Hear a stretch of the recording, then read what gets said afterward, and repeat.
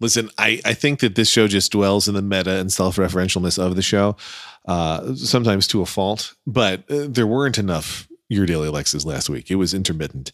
My buddy Dan pointed that out because I skipped Wednesday accidentally and talked about it Thursday and then didn't do Friday. And when Dan had written to me about it, I'm like, listen, the reality is that sometimes it feels like I have too much going on, or there's too much stress or too many things happening, and it would be a chore to do it. You never want me to do the show when it's a chore. But I still don't feel good about having a 3-episode week on a normal week, a non 3-day weekend week. That's bad. So I apologize, but we're back. We're, I can't say better than ever, but we're as good as ever. And boy, do we have topics. Your Daily Lex. It was a busy weekend. Lauren and Sierra had their production of The Music Man, which we saw the Sunday matinee for. I had a comedy sports match on Saturday night. And so first there was the debate because with Lauren and Sierra doing a show and my having improv workshop and then a comedy sports match, what do you do with Liam, the fourth person at home with Anya at camp? Anya was not a concern in this regard. But so I would leave the house around 2:15 and not come back until around 10 or 10:30. And Lauren and Sierra were already gone. And Liam can certainly handle being alone. He can handle getting himself dinner. He can, handle the house, the pets, whatever. But I felt like that was a lot of time for him to be by himself. And even though Minecraft would be a fine babysitter, I was like, Liam, why don't you come with me? Liam did not love this idea because he was like, man, but that means I have to be at the theater with you for all those hours between 2 something and 10 something. I'm like, yeah, but I like that better. At least we got some together time. And he's like, can't you pick me up after your rehearsal and before the show and take me just for the show? But that becomes a timing problem because rehearsal ends at 5 and call time for the performers is 6:30. And it's about 35 minutes to get home. So yeah, I could drive home for 35 minutes, grab Liam and go back for 35 minutes and have somewhere in there, maybe 15 minutes or so to eat. But I was like, no, if you come, then you can, have some fun hanging out, watching us rehearse. You can still have your phone, your iPad, your Nintendo Switch, whatever. But this way you're not alone.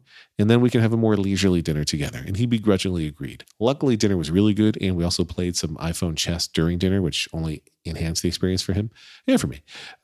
And then he enjoyed the match too. And even gave his first suggestion. Liam doesn't love calling out suggestions at an improv match, but he was coaxed to do so at the most recent comedy sports match, which was fun.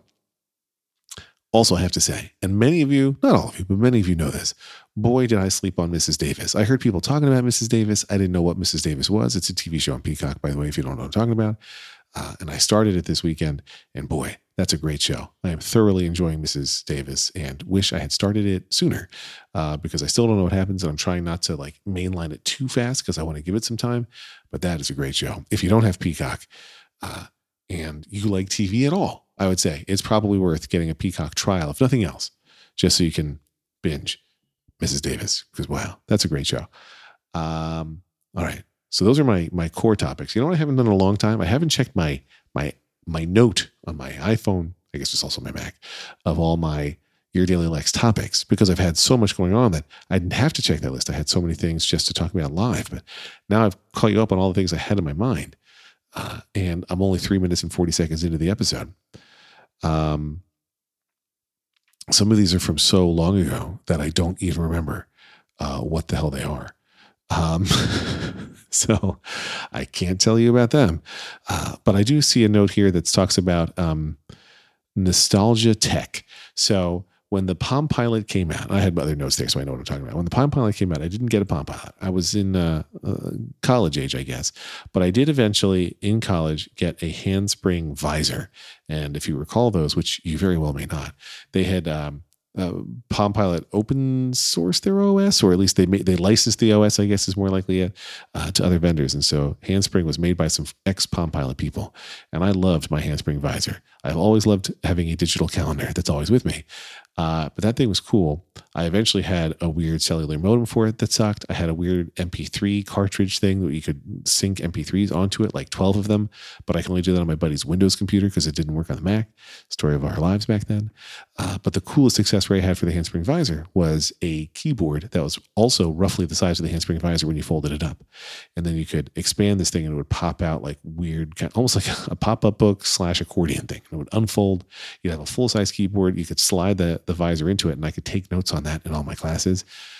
People would always ask about it, which wasn't the goal. It wasn't like, hey, look at me and my cool tech. It was at the time surprising and eye-catching, because you went from having two Palm Pilot sized things to having what looked like sort of not exactly a laptop, but like clearly a full-size keyboard. Man, that thing was great. I missed that thing. I wish I still had my handspring visor and the keyboard, but I don't miss it so much that I would go and buy used ones. But anyway, that was from my list. So we've always got things happening. Anyway, 5 episodes this week or bust. Who knows which it'll be. Happy Monday. Talk soon. Lex.